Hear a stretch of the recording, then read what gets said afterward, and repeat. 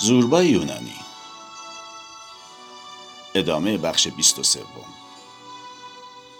خاله لنیو رو به ننه ماتنیا کرد و گفت: مثل اینکه هذیان میگوید. کلماتش مفهوم نیست.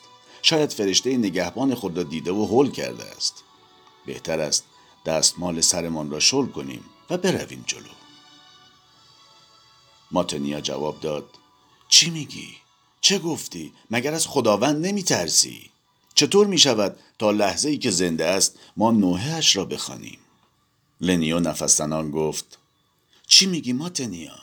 به جای اینکه به فکر چمدان، لباسها، اجناس مغازه و مرغ و خرگوش‌های حیات باشی، میگویی باز هم صبر کنیم تا نفس آخر را بکشد. من معتقدم که از هر که زودتر وارد شود بهتر پذیرایی خواهد شد. ضمن اینکه حرف میزد از جای خود برخاست. ماتنیا نیز پشت سرش بلند شد. دستمالهای سیاه سر را شل کردند. موهای سفیدشان پریشان شد. دست بر لبه تخت بیمار گذاشتند. لنیو نوحه سرایی را با فریاد آغاز کرد. صدایش چنان بلند و گوشخراش بود که لرزه بر ستون فقرات میانداخت. زوربا به شنیدن صدای موحش و رعدآسای او برخاست.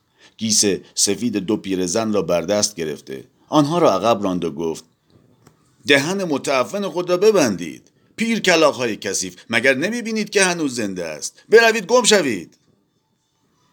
ماتنیا در حالی که دستمال سرش را محکم می‌کرد غرغر کنان گفت: این پیر احمق لغلقو چه میگوید؟ از کدام جهنم در راه آمده؟ میخواهم بدانم اصلا این احمق چرا در کار مداخله میکند؟ پری دریایی پیر و خسته صدای خشن و گوشخراش نوحه خوانان را کنار تخت خود شنید.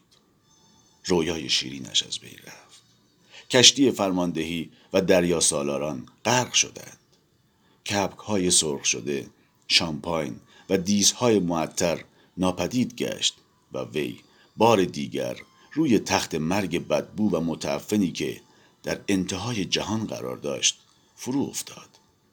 کوشید تا شاید برخیزد، مثل اینکه می‌کوشید از وضع وخیمی که به آن دچار است بگریزد، لکن دوباره بر تخت افتاد. در حالی که به طرزی آرام ولی غم‌انگیز می‌گریست فریاد برآورد: نمیخواهم بمیرم، نمیخواهم. زوربا به جلو خم شد. با دست بزرگ پینه بستش پیشانی زن را لمس کرد. موهایی را که به صورتش چسبیده بود کنار زد و در حالی که چشمان پرنده مانندش مملو از اشک بود گفت: آرام باش عزیزم، آرام. من اینجا هستم. من زوربای تو. ناراحت نباش و از چیزی هراس نداشته باش. بار دیگر رویاها تجدید شد و به شکل پروانه عظیم سبز رنگی بالهای خود را بر فراز تخت بگشود. مادام دست بزرگ زوربا را گرفت. ضمن آنکه زوربا به روی او خم میشد دستهای خود را دور گردن زوربا حلقه کرد. لبانش تکانی خوردند و گفت: کاناوارای عزیزم، کاناوارای کوچولو.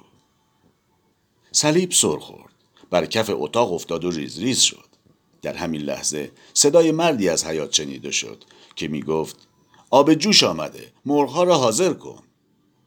من در گوشه اتاق نشسته بودم. گاه گاه چشمانم پر از اشک می شد. با خود می گفتم: این از زندگی، متنوع، بی ربط و پریشان، بی تفاوت، فاسد، تباه و بیره. این دهقانان کرتی پیرزن خواننده کاباره‌ای را که از آن سر دنیا به این جزیره آمده است احاطه کرده و مرگ او را چنان با شوق و شعف تلقی می کنند که گویی او یک بشر نیست.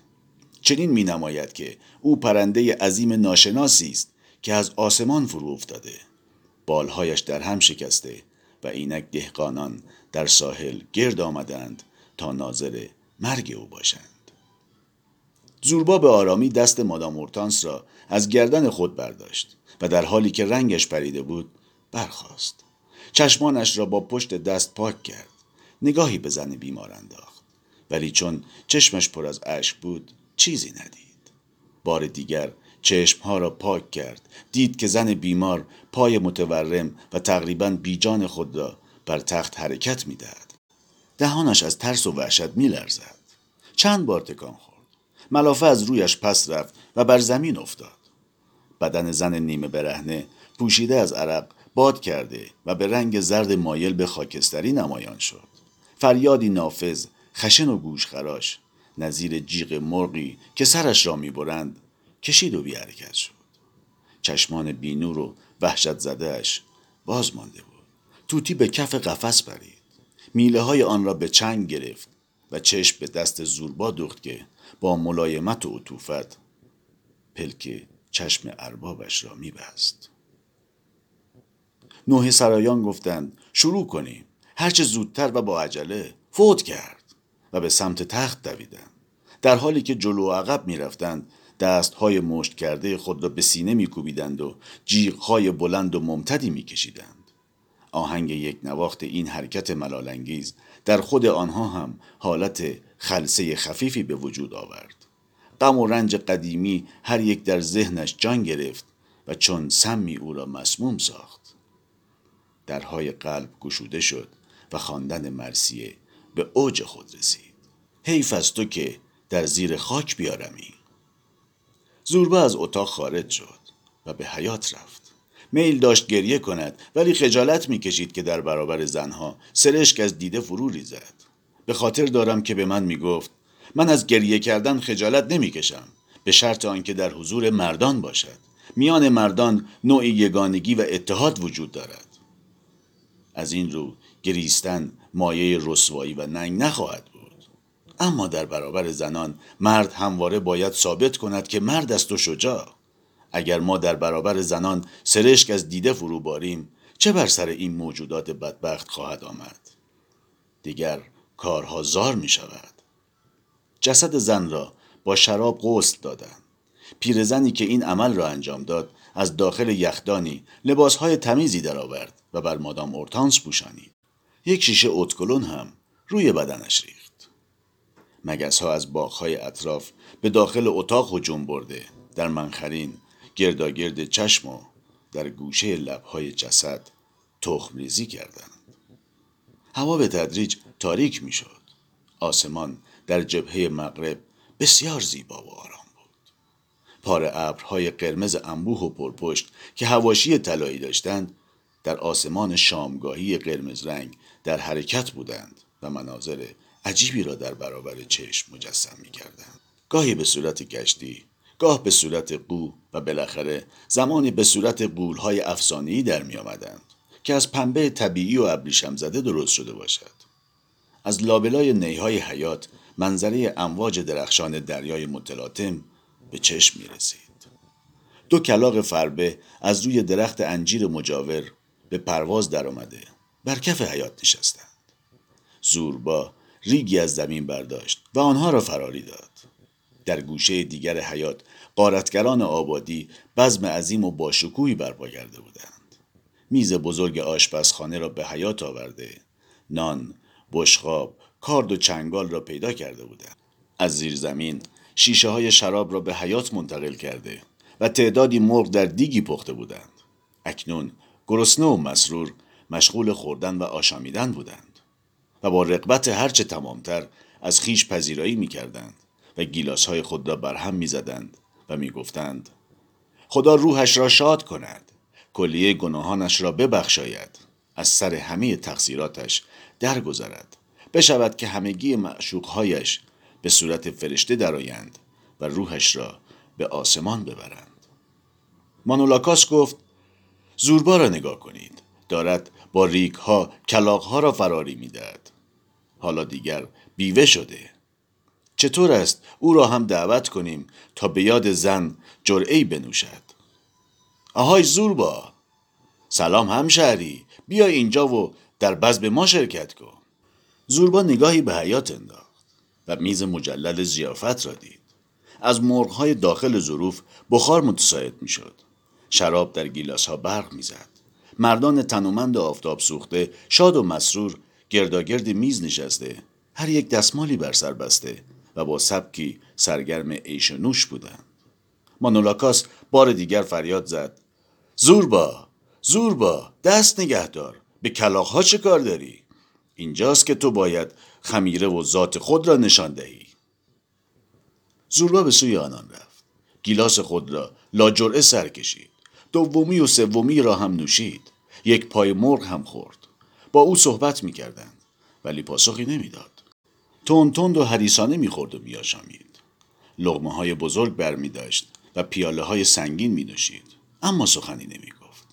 نگاهش به طرف اتاقی بود که جسد بوبولینا در آن قرار داشت. گوش به صدای نوحه‌ای می‌داد که از پنجره اتاق به بیرون می‌آمد. گاه گاه صدای نوحه قطع می‌شد و به جای آن صداهای درهم و مخشوش نظیر همهمه شنیده می‌شد. صدای قفسه‌ها و یخدان‌ها بود که باز و بسته می‌شد. گاهی نیز صدای پاهای تندی شنیده می‌شد. گویی نزاعی در گرفته بود. بار دیگر نوحه سرایی آغاز می‌شد. همان لحن یک نواخت و نومید کننده را داشت و بیشتر شبیه صدای وزوز زنبور عسل بود. دو زن نوحه خان در اتاق بالا و پایین می‌رفتند و مرثیه خوانی می‌کردند. در عین حال با فعالیتی هرچه بیشتر کلیه نقاط اتاق را می‌کاویدند. قفسه ای را گشودند. در آن تعدادی قاشق کوچک، مقداری شکر، یک قوطی قهوه و یک جعبه راحت الحلقوم پیدا کردند. خاله لنیو جلو پرید، قوطی قهوه و جعبه راحت الحلقوم را برداشت. ماتنیای سال خورده شکر و قاشق‌ها را. 2 عدد راحت الحلقوم هم از خاله لنیو گرفته در دهان فرو برد، به طوری که کلمات نوحه تا مدتی از میان آن خمیر شیرین به صورت خفه و نامفهوم شنیده میشد. باشد که بارانی از گل بر تو افشانده شود و سیب سرخ در دامنت بریزد. 2 پیرزن دیگر داخل اتاق شده به طرف یخدان هجوم برده. دستهای خود را داخل آن کردند و تعدادی دستمال، 2 یا 3 عدد حوله، 3 جفت جوراب ابریشمی و 1 بند جوراب پیدا کرده. آنها را در داخل بسته های خود جا دادند. سپس به سمت جنازه آمده صلیبی بر خود کشیدند. ماتنیا که متوجه دستبرد پیرزنها به یخدان شده بود، خشمگین شده رو به خاله لنیو کرد و با صدای بلند گفت: عزیزم، تو به نوحه سرایی ادامه بده، من هم 1 دقیقه دیگر بر می گردم. آنگاه تا کمر در یخدان خم شد. قطعاتی ساتن کهنه، 1 دست لباس قدیمی قفایی رنگ، صندل‌های قرمز عهد عتیق، 1 بادبزن شکسته، 1 چتر آفتابی نوع قرمز رنگ و در ته صندوق 1 کلاه 3 گوش دریا سالاری یافت. و این ارمغانی بود که مدتها قبل به بوبولینا هدیه شده بود. هر وقت در خانه تنها بود، آن کلاه را بر سر می‌گذاشت و با قیافه‌ای جدی سیمای خود را در آینه می‌دید و خیشتن را می‌ستود. در این لحظه کسی به اتاق نزدیک شد. پیرزنها از سر یخدان کنار رفتند. لنیو گوشه تخت مرده را گرفت و نوحه خوانی را مجدداً آغاز کرد. بکند که میخک‌های صورتی گرداگرد گردنت جای گیرد. زوربا داخل شد. نگاهی به جنازه انداخت که آرام و خاموش بر تخت دراز کشیده و رنگش به زردی گراییده بود. صورتش پوشیده از مگس بود. دستهایش روی سینه قرار داشت و روبان باریک بنفش رنگی دور گردن گره خورده بود. زوربا با خود گفت: این جسد در آغاز مشتی خاک بود. روزگاری گرسنه میشد، میخندید و بوسه میداد. مشتی گل بود که میگریست و سرشک فرو میریخت. ولی حالا هیچ. کدام شیطانی است که ما را به این دنیا میآورد و کدام ابلیسی است که ما را میبرد. آب دهان بر زمین افکند و بنشست. جوانها در حیاط آماده رقصیدن میشدند. مانوریو استاد سازنواز هم از راه رسید. میز را به کناری کشیدند. حلب‌های نفت، تشت‌های رختشویی و سبدهای لباس چرک را جمع کردند تا فضای کافی برای رقص باشد. در این موقع ریش سفیدهای ده وارد شدند. آنوگنستی با چوب دستی گره گره و پیراهن سفید و پف کرده‌اش. کندومانولیوی چاق و کثیف، آموزگار مدرسه با دوات شاخی برنجی بزرگ آویخته به کمربند خود و قلم سبز رنگی بر پشت گوش.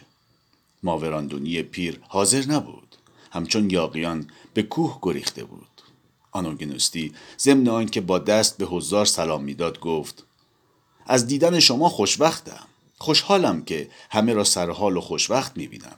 خداوند همه شماها را عمر بدهد. اما خواهش میکنم زیاد سر و صدا نکنید. نباید کاری کنید که مرده ناراحت شود. شاید همکنون صدای شماها را بشنود. توجه داشته باشید که مرده هوشیار است. کند و مانولیو چنین توضیح داد: ما برای تحریر آمده ایم. آری، آمده ایم تا از اموال و دارایی متوفا صورتی تهیه و سپس آنها را بین فقرا تقسیم کنیم. شما به حد کفایت خورده و نوشیده اید. اکنون دیگر کافی است. نباید که غارت کنید. متوجه هستید؟ نگاه کنید. ضمن گفتن کلمه اخیر چوب دستی خود را تهدید کنان در هوا تکان داد. پشت سر ریش سفیدها یک ردیف زنهای ژنده پوش با گیسوان ژولیده و پای برهنه نمایان شدند. هر کدام یک گونی خالی زیر بغل و سبدی در پشت داشتند. ساکت و خاموش، دزدانه، قدم به قدم پیش می آمدند. آنوگنوستی روی برگردانید. آنها را دید و فریاد زد: بروید عقب! کولی ها، از اینجا دور شوید! اگر آمده اید که اینجا غارت کنید، اشتباه کردید. ما کلیه اموال متوفا را قلم به قلم صورت برداری و سپس آنها را منصفانه و به طور صحیح میان فقرا تقسیم میکنیم. همه اتان از اینجا دور شوید. آموزگار دوات شاخی بزرگ را از کمربندش باز کرد. صفحه بزرگ کاغذی بگشود و به دکان رفت تا کار صورت برداری را آغاز کند. لکن در همین لحظه صدای کرکننده‌ای شنیده شد. چنین مینمود که کسی روی حلب‌های فلزی میکوبد، یا صندوق‌هایی از بلندی فرو میافتد، یا فنجان‌هایی روی هم ریخته و خرد میشود. در آشپزخانه نیز غوغا و خروشی بر سر دیگچه‌ها، تابه‌ها و کاردها درگیر بود. کند و مانولیوی پیر در حالی که چوب دستیش را تکان میداد، شتابان به آشپزخانه رفت. ولی خب چه میتوانست بکند؟ زنان پیر، مردان، بچه ها از میان در و پنجره و روزنه ها و بالکن می گریختند. هر کس هرچه توانسته بود در دست داشت. دیگچه، ماهیتابه، خرگوش، حتی تنی چند در و پنجره ها را از جای کنده آنها را بر پشت خود حمل می کردند. میمیکو کفش درباری کهنه مادام اورتانس را برداشته آنها را با نخی بر گردن خود آویخته بود. از دور چنین می نمود که خانم اورتانس بر دوش میمیکو سوار است و پاهایش از پشت آویزان. آموزگار مدرسه جبین در هم کشیده دوات را بسته دوباره به کمربند آویخت. ورقه کاغذ سفید را تا کرد و بی آنکه سخنی بگوید با حالتی کاملا رنجیده و ملول از آستانه در خارج شده راه خود را در پیش گرفت. آنوگنوستی سال خورده داد و فریاد کشان میان مردم رفت. خواهش کرد که دست از غارت بردارند. مدام عصایش را هم به حالت تهدید تکان میداد و میگفت: آبروریزی است، ننگ است، به خاطر داشته باشید که مرده هوشیار است و میشنود. میمیکو گفت: بروم کشیش بیاورم؟ کند و مانولیو خشمناک جواب داد: آی احمق، کشیش برای چه؟ او 1 فرانک بود. مگر ندیدی که چگونه صلیب بر خود میکشید؟ بهتر است قبل از اینکه بوی جسد تمامی آبادی را فرا گیرد چالش کنیم. میمیکو در حالی که بر خود صلیب میکشید گفت: به صلیب مقدس سوگند میخورم که هم الان جسدش پر از کرم است. آنوگنوستی ریش سفید آبادی سر صاف و کوچک خود را تکان داد و گفت: ابله، کجای این کار عجیب است؟ حقیقت امر این است که بدن آدمی از روزی که زاده می شود پر از کرم است، ولی ما آن کرم ها را نمی بینیم. موقعی که بدن به حالت فاسد شدن و تباهی بیفتد، کرم از سوراخ های خود خارج می شود. کرم های سفید رنگ نظیر کرم پنیر. نخستین ستارگانی که در آسمان جلوه‌گر شدند به مثابه زنگوله های کوچک سیمین تکان تکان می خوردند. این زنگ های مترنم ظلمت شب را کلاً فرا گرفته بود. زوربا قفس توتی را از بالای سر مرده برداشت. پرنده بی صاحب اکنون در گوشه قفس کس کرده و آثار ترس و وحشت در وجناتش هویدا بود. با چشمانی خیره نگاه می کرد ولی نمی توانست پی به کنه حقایق ببرد. سرش را لای بالها فرو برده و از ترس در خود فرو رفته بود. هنگامی که زوربا قفس را برداشت، توتی بلند شد. چنین می نمود که می خواهد سخنی بگوید. ولی زوربا دست جلو برد و او را به سکوت واداشت و با مهربانی زیر لب گفت: ساکت، ساکت، همراه من بیا. زوربا به جلو خم شد و نگاهی به صورت زن مرده انداخت. مدتی خیره او را می نگریست. گلویش خشک شده بود. کمی بیشتر خم شد. گویی میخواست او را ببوسد، ولی از این کار خودداری کرد. زمزمه کنان گفت: دیگر باید رفت. آری، برای خاطر خدا باید رفت. قفس را برداشت و وارد حیاط شد. مرا دید، به طرفم آمد و در حالی که بازویم را گرفته بود به صدای آهسته گفت: حالا دیگر برویم. آرام به نظر می رسید، ولی لبهایش می لرزید. گفتمش: ناراحت نباش، این راهی است که همه باید طی کنیم. به طور کنایه و طعنه گفت: حقا که این حرف کاملا مایه تسلای خاطر است. دیگر برویم. 1 دقیقه صبر کن. میخواهند جنازه را حرکت دهند. باید بایستیم و برای آخرین بار با وی تودی کنیم. آیا نمیتوانی 1 دقیقه بیشتر صبر کنی؟ با صدایی خفه گفت: باشد، صبر میکنم. قفس را بر زمین گذاشت و دست بر سینه بر جای ماند. از اتاق متوفا عمو آنوگنوستی و کند و مانولیو سر برهنه خارج شدند و بر خود صلیب کشیدند. پشت سر آنان 4 تن از رقاصان بیرون آمدند، در حالی که هر کدام 1 گل سرخ ماه آوریل بر پشت گوش داشتند. شاد بودند و نیمه مست. هر کدام گوشه ای از دری را که جنازه زن متوفا بر آن بود در دست داشتند. پشت سر آنان استاد سازنواز با ساز خود و 10-12 تن مردان مست حرکت می کردند، در حالی که هنوز آرواره هایشان در جنب و جوش بود. 5-6 نفری هم که هر کدام 1 دیگچه یا صندلی در دست داشتند پشت سر جنازه بودند. میمیکو در ردیف آخر قرار داشت و در حالی که کفش‌های درباری پاشنه ساییده با نخی محکم بر گردنش آویخته بود، شادمان و مسرور گفت: آدم کشها، قاتلها، آدم کشها. باد گرمی می‌وزید. دریا طوفانی بود. استاد سازنواز آرشه‌اش را بلند کرد. آوازش در آن شب مرطوب توأم با شادمانی و کنایه آمیز بود. چنین می‌خواند: ای خورشید، با چه تعجیلی در افق مغرب فرو رفتی؟ زوربا گفت: بیا برویم. دیگر تمام شد.